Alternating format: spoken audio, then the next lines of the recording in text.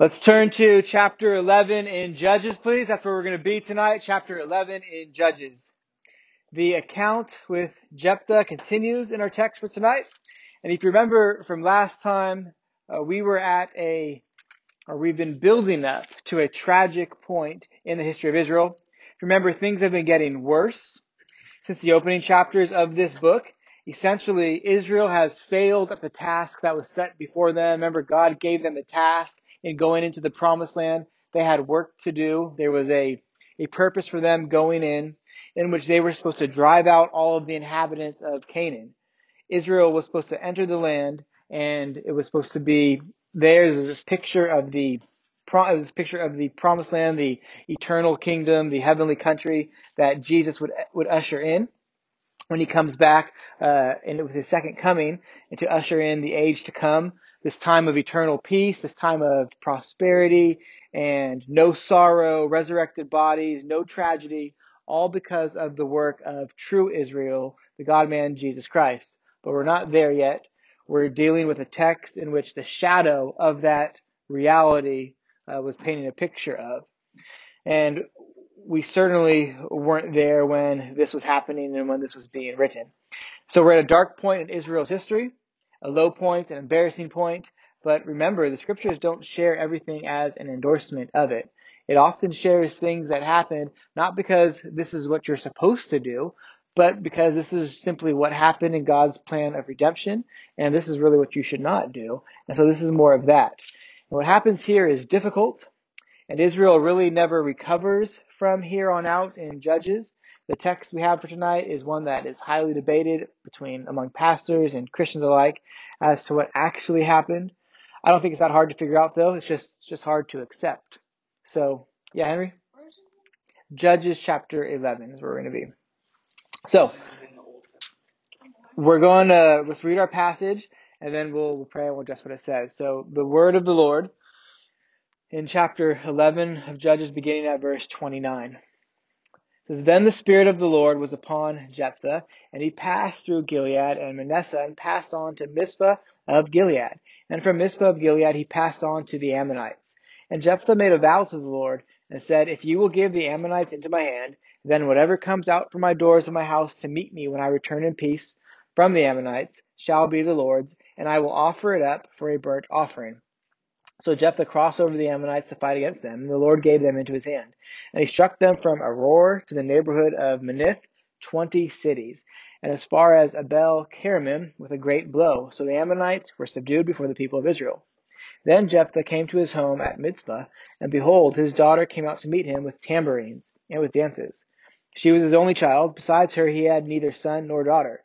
And as soon as he saw her, he tore his clothes and said, Alas, my daughter, you have brought me very low, and you have become the cause of great trouble to me, for I have opened my mouth to the Lord, and I cannot take back my vow. And she said to him, My father, you have opened your mouth to the Lord. Do to me according to what has gone out of your mouth. Now the Lord has avenged you on your enemies, on the Ammonites. So she said to her father, Let this thing be done for me. Leave me alone 2 months, that I may go up and down on the mountains, and weep for my virginity and my companions, I and my companions. So he said, Go. Then he sent her away for 2 months, and she departed, she and her companions, and wept for her virginity on the mountains. And at the end of 2 months she returned to her father, who did with her according to his vow that he had made. She had never known a man. And it became a custom in Israel that the daughters of Israel went year by year to lament the daughter of Jephthah the Gileadite 4 days in the year. So that ends the reading of God's holy, inspired, and sufficient word. Let's pray. Father in heaven, we need you, and we are grateful that you are greater than all things in this world. And we pray that you would give us understanding tonight, that Holy Spirit, you would make your word clear, you'd help us to learn from it, and that you would cause us to be fully thrown upon the merits of Christ for our justification, for the satisfaction of the penalty of sins that is owed by us. Lord, please help us to take serious your word and help us to not disregard the instruction that you provide to us in it. In Christ's name we pray. Amen. All right. So verse 29 is where we began, and you notice that there's a transitionary word then there. Yeah, Adam? Why on earth did he make that vow? We'll get there. We will get there. I mean, that's a fair question. Why did he do that? But we'll get there. That's what we should be thinking. Nothing wrong with that at all. So verse 29 starts out with the word then. You guys with us, Josiah? All right, man. After the things that have happened, in other words, then this is what happened.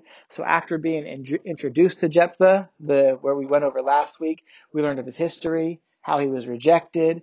We saw how the Gileadites made a covenant with him to have him be their leader.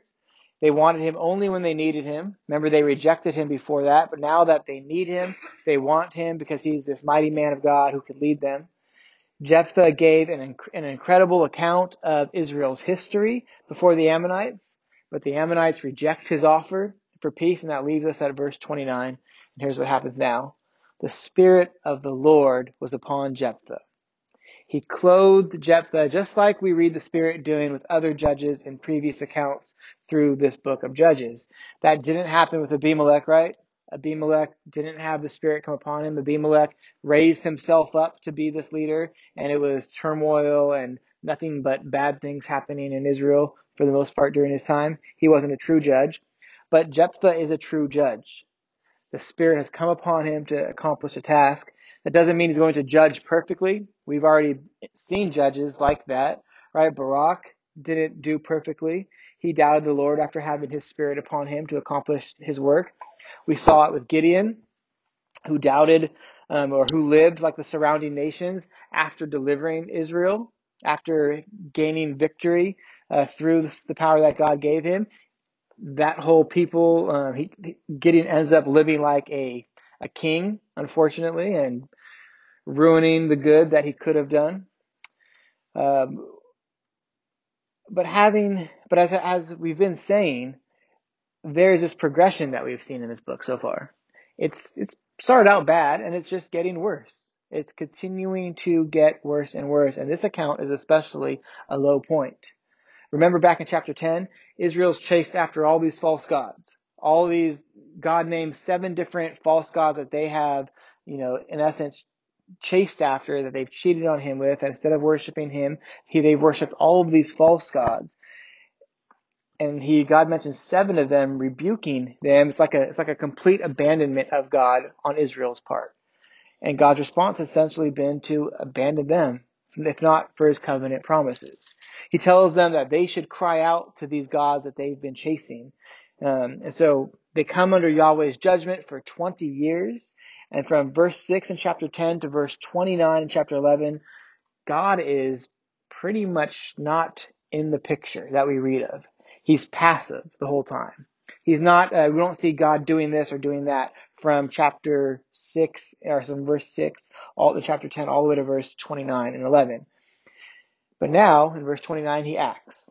He clothes Gideon for the task at hand. And it doesn't say what is happening in verse 29 specifically, but from previous accounts we could figure it out. Most commentaries agree about what's happening here. Gideon is clothed with the Spirit, meaning he's been equipped by God to do the work that God wants him to do. And now he travels through Gilead to Manasseh and then to Mizpah of Gilead, and on the way to where the Ammonites are encamped. Now, we don't read that he blew a trumpet and gathered troops to him, but we can assume that's what's happened. Right? That's the same thing that happened with Gideon. It's the same thing that's happened with other judges. When the Spirit comes upon them, they blow the trumpet to call the surrounding people to their side so they can go out to battle against the enemies who have been oppressing him. Spirit's upon him. He's God's chosen judge. He's the one to deliver Israel through the grace that God will supply him. Remember how this has gone in previous episodes? There have been extraordinary odds against Israel. And in every single time, God has delivered them against these odds. Israel is delivered by the hand of God working through a judge, often in an unlikely manner.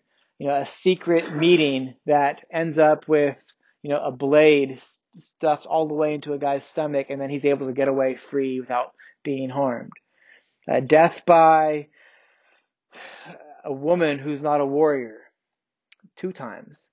And every time, unsurmountable odds. Remember, 300 people against like 30,000 people.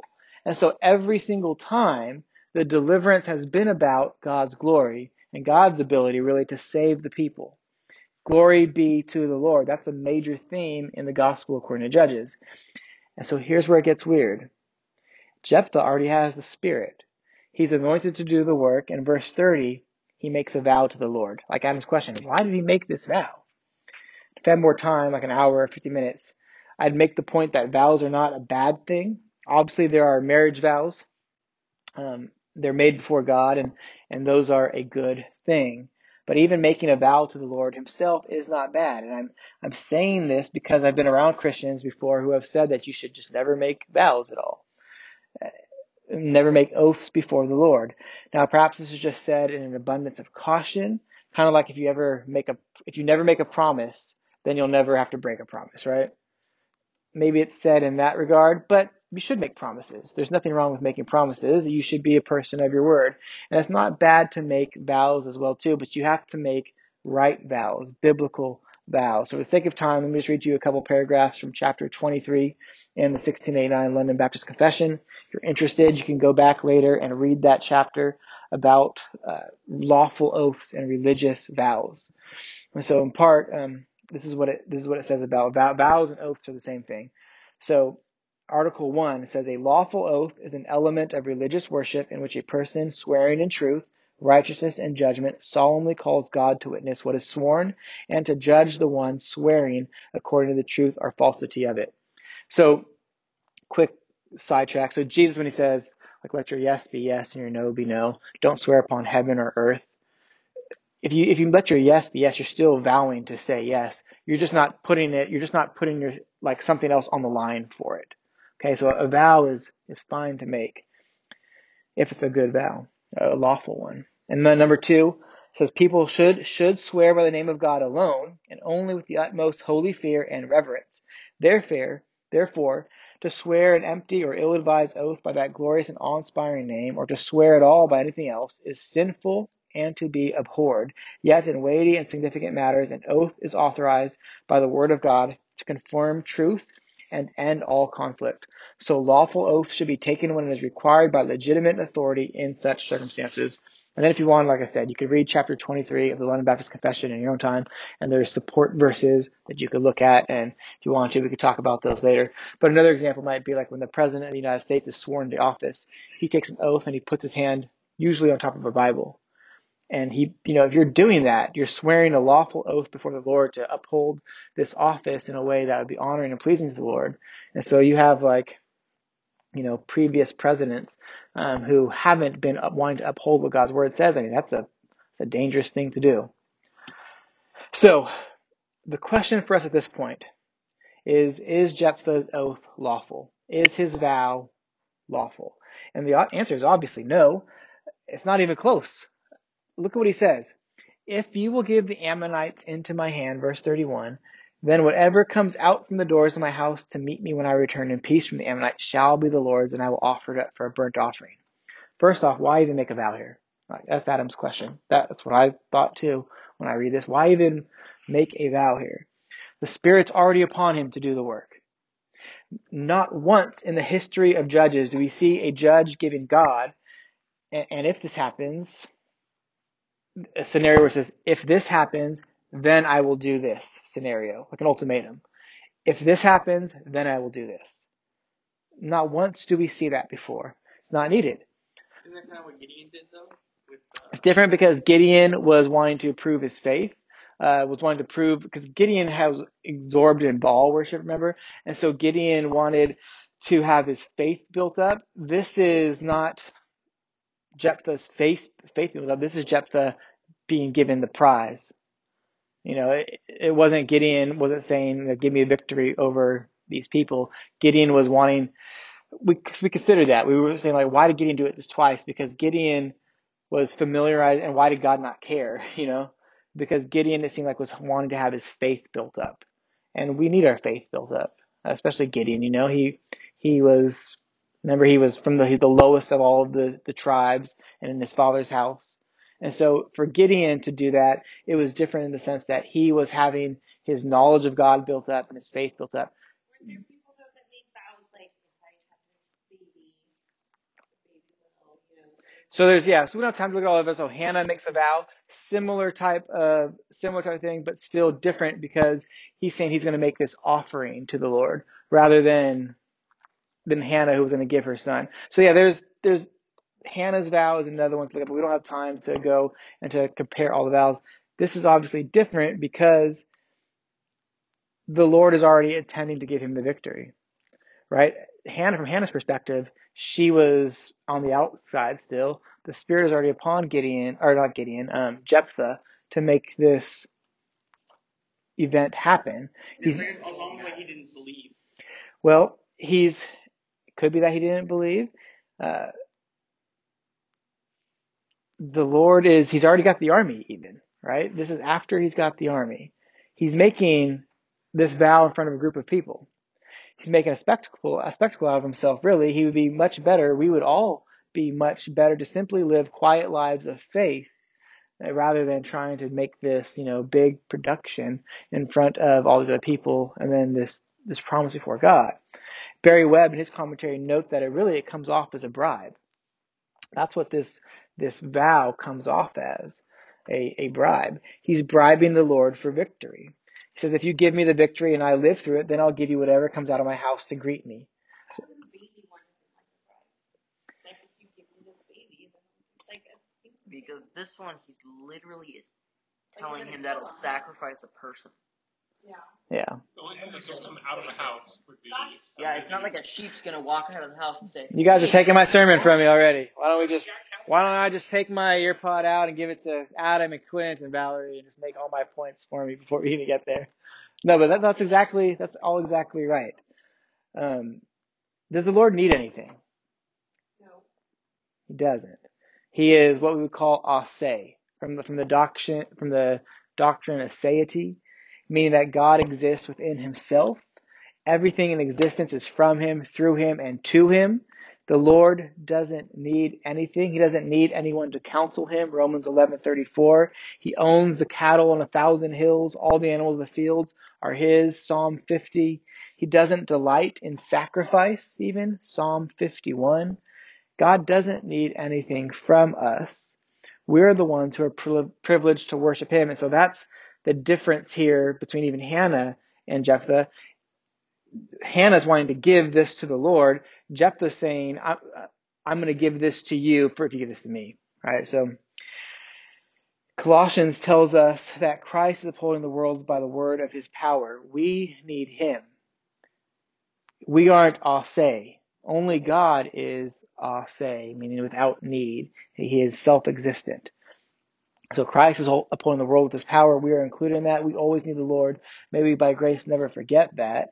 It's a gospel hope that Christ is always faithful to us regardless of what is happening in our lives. So we always need the Lord. Now perhaps Jephthah gets that, and so maybe he makes this vow, but again, the Spirit is already upon him. Maybe he can't tell the Spirit is on him. I don't know. But it's not even a good vow. It's not a lawful oath because of what Adam was pointing out, what he said he was going to do with this thing that came out of the door. Look at the parameters of it. And this is surprising because as we went over last week, Jephthah should know that this was not a good thing to do. He had a good grasp of Israel's history. You would think he knows the law of God, but now he makes a vow that is contrary to the law of God. So look at the parameters of it. He says, whatever comes out from the doors of my house to meet me when I return in peace shall be the Lord's. I shall give it as a burnt offering. Now, some commentators, typically modern ones, and also typically the more liberal kind. So, for example, you can find this argument put forth on the Gospel Coalition's website. But some commentators will say that Jephthah has in mind an animal here, that he's thinking of an animal coming out to meet him. Now, it's true that in some Israelite homes, you could have lambs that would come inside at night to sleep, especially on cold nights. Maybe if you didn't have a whole lot. And their houses were designed in such a way where there would be an area in the front room where animals could come in. It was blocked off, and it would be a weather type of a thing for safety. And an Israelite would be familiar with animals and with making sacrifices to God with an animal, of course. And so these commentators are wanting to explain away what happens later in our text. But this does damage to the revelation of God's word. Remember, Scripture doesn't always endorse everything in its pages. It tells of wicked things as an example, and this is rightly understood in that sort of light. So the phrasing used by Jephthah here, whatever comes out, is not the sort of language you would use of an animal typically in the Hebrew language. The idea here is that Jephthah was expecting a person to come out. And that's further supported by the fact that he says, whatever comes out the door of this house to meet him. It's a pretty big stretch here to think that an animal that would be normally designated for sacrifice would be so friendly that it would come out to meet him like it missed him, like a sheep is such his good friend and it missed him when he's been gone at war. And this is typically a sheep that the family would use for sacrifices anyway. So it's a pretty big stretch. Jephthah is thinking of a person coming out, maybe a servant, maybe his mother-in-law. I don't know. But it's not an animal. And the people back at the house don't know he's made this vow. He's making it at the threshold of war. And Jephthah should know, based off of his account of Israel's history, I would think he does know, that God does not approve of human offerings, of a human offering to him as a sacrifice. In Romans 12, we're told to be living sacrifices. Deuteronomy 12:31 and 18:10, though, make it explicit that God does not approve of taking a human life and offering it to him as a sacrifice, like the surrounding nations did. Now, why would he make such a vow? This oath contradicts what I shared from the London Baptist Confession a few moments ago. It's not lawful. It contradicts Scripture. It contradicts the law of God. Well, if you remember, we've been observing the Canaanization of Israel. We've been seeing how Israel was becoming like the nations that they were supposed to expel rather than influencing the nations to repent of their sins and enter into a covenant with Yahweh. They didn't kick the nations out. Instead, they adopted their customs. And remember from last week, Jephthah, he was expelled from his family and tribe. And what kind of people did he surround himself with? What did it call them? Worthless fellows. Yeah, I heard you about to say it as well too.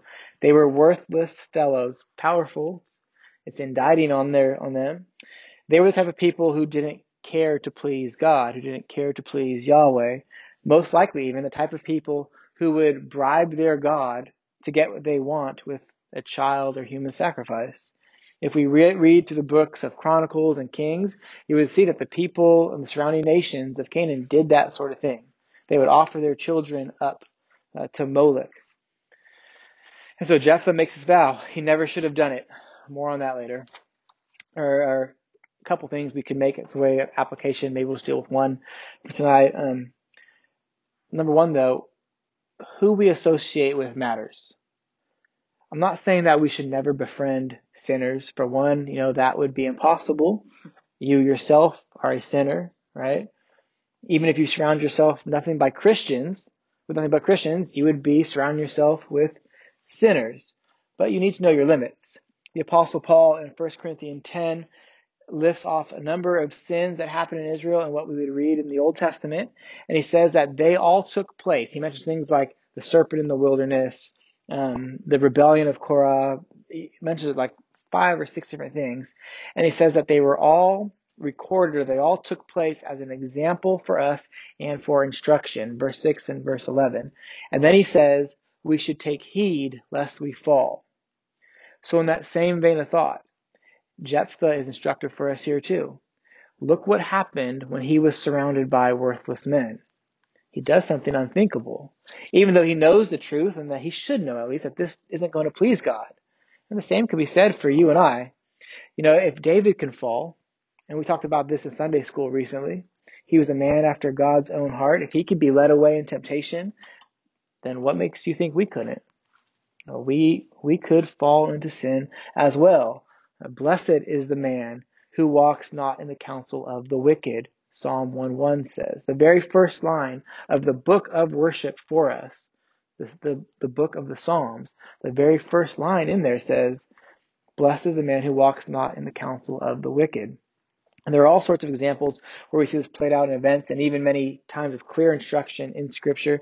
Here's just a couple. Listen to the word of the Lord. 1 Corinthians 15:33. Do not be deceived. Bad company ruins good morals. Proverbs 13:20. Whoever walks with the wise becomes wise, but the companion of fools will suffer harm. So what I'm wanting you to understand is that the people we surround ourselves with matters.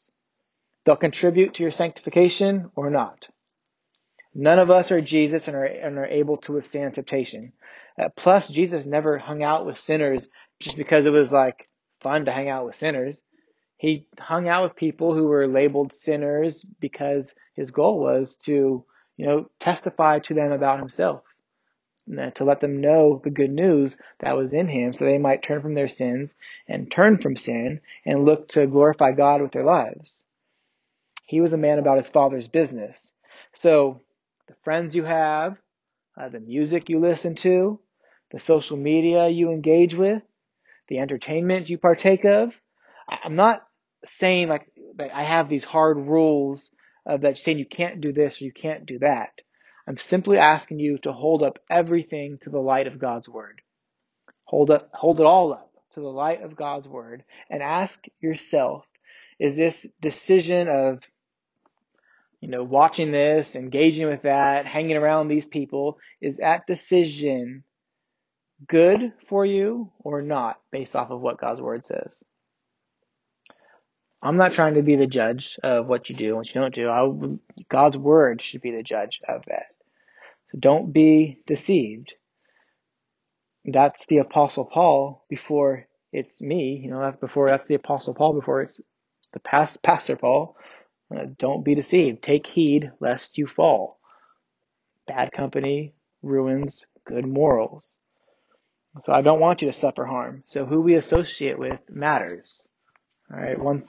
Another thing, if we have more time, to consider how our words land us in trouble, because that's where Jephthah is at now. Hopefully we had time in your small groups to talk about that a little bit. But it's appropriate to pray with the psalmist. Put a watch on my mouth, put a guard on my lips, so that I may not sin against you. There's no guard on Jephthah's mouth here. He makes a tragic vow. And it's tragic for two reasons. It's tragic because it was made in the first place. And then also, it's tragic because he goes through with it. Verse 32 and 33 explain that God delivers the people. The Lord gave them into his hand again. The Lord was going to do this. The Lord gave the people into Jephthah's hand. The Ammonites are subdued. Jephthah returns back to his house in verse 34. Who comes out to meet him but his daughter? She's dancing. She has tambourines. Obviously, she's happy to see her dad come home from battle. She doesn't know, we can't presume God's mercy. She doesn't know if her dad was going to survive this or not. But he did. He comes home. The scene is very much like how Miriam, the sister of Moses, acted after God delivered them from Egypt. She's dancing with a tambourine as well after the song of Moses. So the text is very discreet here with details, which I'm grateful for.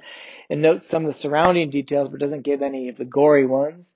And that could perhaps be in part some of the reason why people think Jephthah didn't go through with the vow. But as we'll mention here in a moment, but we'll see that's not actually possible to think that and at the same time to do justice to the text. But we do read some things that are telling in the account. So number one, it's his only daughter. His only child. Besides her, he has neither son nor daughter. And so we're made to see the weight of this foolish and tragic vow he makes. Though Jephthah delivers Israel, this is going to be the end of his family line.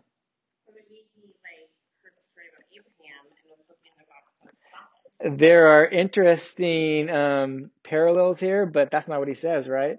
Because he says, I can't turn back from my vow. And the difference between the sacrifice of Abraham and Isaac is that God told Abraham to do that. God did not tell Jephthah to make this vow. God was going to have it done. If we had more time, there's a few interesting parallels between Abraham and Isaac and Jephthah in this. We'll use our time to look at Jesus. Maybe. And he failed, yeah. Failed big time. So this is going to end his family line. He has no inheritance in Israel before this, and now he's going to have no one to share in his newfound position with after. This is a tragic vow. And so he sees her in verse 35, and he tears his clothes. That's different than Abraham, right? It's a sign of regret. It's a sign of grief and lament because his daughter is the one who came out. It seems clear, at least, that his intent wasn't for it to be his daughter, right? That part at least seems clear. He says, alas, my daughter. So who knows who he was thinking was going to come out, maybe a servant or something. Yeah. He must have a wife. Yeah. Daughter. Yeah. No, we don't know. We're spared some of these details. Be free from that woman. That would be That would be just as bad. That would be just as bad. He's not a model by any means, Jephthah, in all this. So who knows who's actually hoping to come out? It doesn't seem at least like he was wanting his daughter to come out.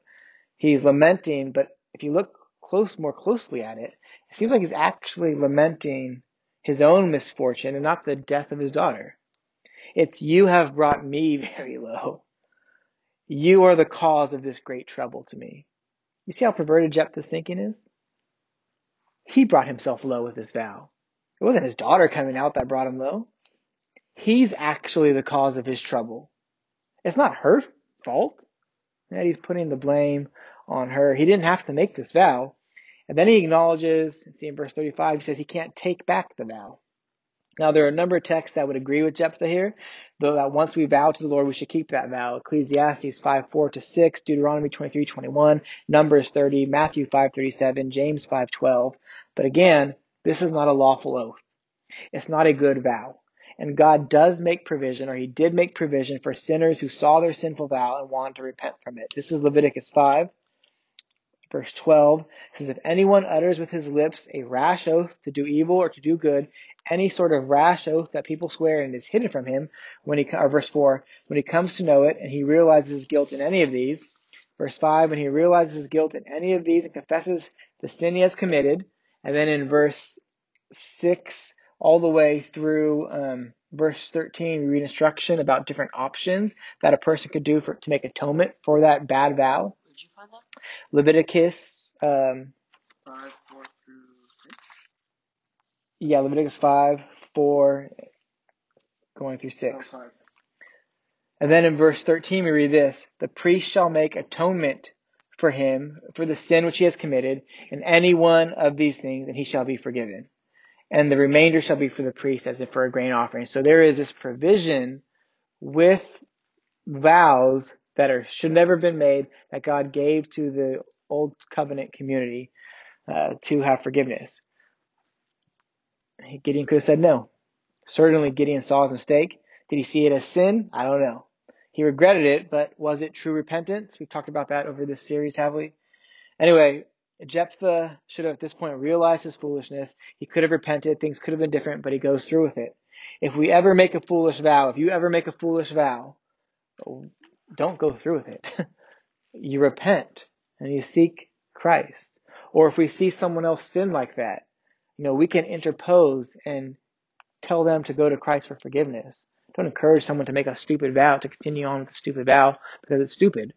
It's a tragedy. That is what happens here. His daughter's response is interesting, though. She doesn't do any of that either. She is reminiscent of Isaac with Abraham. Isaac went willing as a sacrifice. She's going to go willing. She's going to fight against her dad. She could have interposed, claiming the law of Israel as a source of her right. Her dad was wanting to commit sin. He was wanting to commit an abomination. She didn't have to go through with it. She might not know any of that. She might not. She might not know the Levitical law. Yeah, and he knew the history of Israel, but doesn't mean she does, So she's like Isaac, who carried the bundle of wood up the mountain, except she has a request.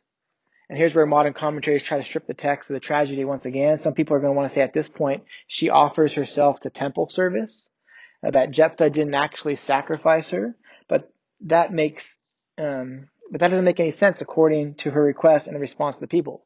She wants to go to the mountains with her friends and weep for her virginity. She's never known a man. She doesn't have any children. The family line will be coming to an end. Matthew Henry points out that if she was to be offered to the temple as a servant in the temple at this point, there is no reason to go to the mountains to bewail her virginity. For one, there is nothing in Israel law that says a woman who works in the temple can't be married and have children. Why add that addition to it? There's nothing in the Bible that says, like even today Roman Catholics, their priests don't get married. There's nuns who don't get married. Nothing in the Bible, except for a misappropriation of 1 Corinthians 7, would cause you to get to that point. But nothing in the Old Covenant at all, in the Old Testament, even alludes to that. She wants to go to the mountains to bewail her virginity because this is more than what some of these liberal commentators want to say is going to happen. If she was just going to be an unmarried virgin in the temple, for one, there's no reason for her to think that is to happen. For two, what's the point of going to the mountains for 2 months to lament it? You could lament it your whole life if that was your heart about it, because you're going to live the whole time as a temple servant. And what reason would there be for people to go out every year in honor of this unnamed girl if she went to the temple? If there were virgin temple workers already, what's the point of making this a yearly pilgrimage to the wilderness in honor of her? There'd be no reason for it. And further, we read in verse 39 that her father did as he said he would. And we know what he said he would do. He didn't say anywhere that she would be a temple worker, but that the one who came out of his house would be a burnt offering. He burned her as a sacrifice to the Lord. And do you think Yahweh approved of that? No, right? Deuteronomy 18:30, the other verse as well. It's interesting, actually. There's a sliding scale of Jephthah's works that we read of. He was successful and shrewd with the Gileadites, but then he met with the Ammonites and they rejected him. They said no to his offer of peace. And then he gives this vow to God, and God just ignores him, right? God didn't respond to the vow at all. Henry? What would have been the right decision? He made the vow. You're not really supposed to break vows. Well, you can break, sinful vows. It says. Think about it. So if you make a sinful vow, that's a sin. So you're already wrong for doing that. Then if you go through with that sinful vow, then you're sinning again, right? So better to, even if you know that you're not supposed to break your vows, it's better to not add to your sin by going through with that bad vow, that unlawful oath, because God does allow for forgiveness and repentance. It would be an undoing of the sin by going back on the vow, not sinning further because it was a bad vow. Now, if you make a good vow and you don't go through with that vow, then that's sin, right? Because you've made this good, this bright, this holy vow, and then you fail to do it. That would be sin. That's why the scripture says maybe don't make any vows if that's what you're going to do. But there are times when you should make vows. And if you break a good vow, that would be sinful. And you still at that point ask for repentance of that as well too. But if you make a bad vow, like I vow, let's say, people do this kind of thing all the time actually. Someone kills someone in your family, I'm going to vow to take revenge. I'm going to that happens in our world. Well, by the grace of God, if you realize that that's sinful for you to take vengeance like that, repent of that. Don't say, oh, shoot, I know it's a sin. I better go through and do with it. I better kill this man anyways. That's not what you do, right? You repent of that vow that you made that was wrong, because you don't add sin upon sin. Your vengeance could just be landing that guy in jail. Yeah, let the Lord do vengeance. So God never responded to Jephthah's tragic vow, and we hear no interaction from God since first coming upon Jephthah in verse 29. Jephthah did the unthinkable. It's going to continue to be bad in the next chapter. We're not made to put our hope in Jephthah, friends. We're not made to put our hope in another man to deliver us. The scriptures share the low points and the ugly truths of man's depravity that we may learn of Christ. And so there are many parallels for us to consider with Jephthah and Jesus, just a few. Though Jephthah is a judge who makes horrible and tragic vows and a decision to follow through with it, there are still ways in which the text points us to Christ and the work he does. And that's the point of all of Scripture and the privilege we have in reading God's book with the mind of Christ being given to us is to notice these things. So a few things, positive things that we might learn and be instructed in, even though this is a dark point in Israel. We'll close with this. Jephthah was a mighty warrior, we read at the beginning of chapter 11. But he's nothing compared to Christ, who is the mighty warrior. Exodus 15:3 says, the Lord is a warrior. Who is greater than the Lord? The deliverance that Christ supplies is greater than the deliverance that Jephthah even could have provided. Jephthah was known to be around worthless fellows. Christ was known and he's remembered for being a friend of sinners. Jephthah, though, he was influenced by his companions. But Christ is greater. He makes sinners to be his friends. He can't be changed by sinners, but he changes sinners. His work on the cross, his holy life, his atoning work, in other words, changes us. Christians are at one time worthless fellows. If every one of us in this room, even if we're Christian today, we were rightly considered from God to be like a worthless fellow before Christ changed us. We were haters of God and enemies of God, but Christ around us changes us. Jephthah was the reverse. He became more like these worthless people. Christ is greater. Jephthah fought for the land, and God did bring about victory for him. This wasn't because of Jephthah's faithfulness, obviously, of course not. It was God's faithfulness to his covenant promises, but Jesus obtains a heavenly country. He's the true Israel, and everyone in him is part of true Israel. Matthew 5:5, blessed are the peacemakers, for they shall inherit the earth. We get that because of Christ. Christ fought for the land. He secured victory, just like Jephthah did. But Christ did it on a greater scale. He reigns, and all authority in heaven and earth is given to him. And this is an interesting contrary point to be made as well. Jephthah made a plan, not knowing the outcome, and it ended up with his daughter's death. But the Father, the Son, and the Spirit, they all made a plan, predestining all the events of time so that it would happen without fail for the son to die. Jephthah's daughter died, and his inheritance was cut off. But in Christ's death, everyone who believes in Christ becomes God's inheritance, Ephesians 1:18. In Christ's death, it wasn't the end of the line. It was the securing of a people to enjoy the blessings of God, all because of the grace of God. And that's the last thing to draw out, though we could see more even. Jephthah, his story ends sad. There's one more account, but it's not good. He's mentioned in the Hall of Faith in Hebrews 11, of course, but his daughter dies. She's sacrificed and that's it. But with Christ, it ends at the highest point. Jesus didn't stay dead. He rose from the grave. There's no sadness about it. We even call the day he was murdered on Good Friday because of what he accomplished. Christ was able to discharge the penalty of our sin, of even the sin of Jephthah, of the sin that all of those chosen in him have made. And there's no greater deliverer. There's redemption in no other. That's the gospel in Judges for us to see. Let's pray. Father in heaven, we know that wicked things happen in history. We know that even we are capable of doing great wickedness, and we pray that you would, in your sovereign mercy and kind providence, lead us away from doing great sins. We don't think that we're any better than Jephthah, Lord. We know that we need salvation by grace alone, through faith alone, just like he did. But please, Lord, prevent us from being influenced by this world and false ideologies and evil plans, and help us instead to be guided by your word. Help us to hold up our lives against the light of your word. Lord, we know that we're told to make our calling and election sure, that we are supposed to examine ourselves, and we need grace even to do that. So please, Lord, help us, sanctify us in Christ. We thank you so much for the great deliverance that you have given to us in him, and our hope is in that and that alone. In his name we pray. Amen.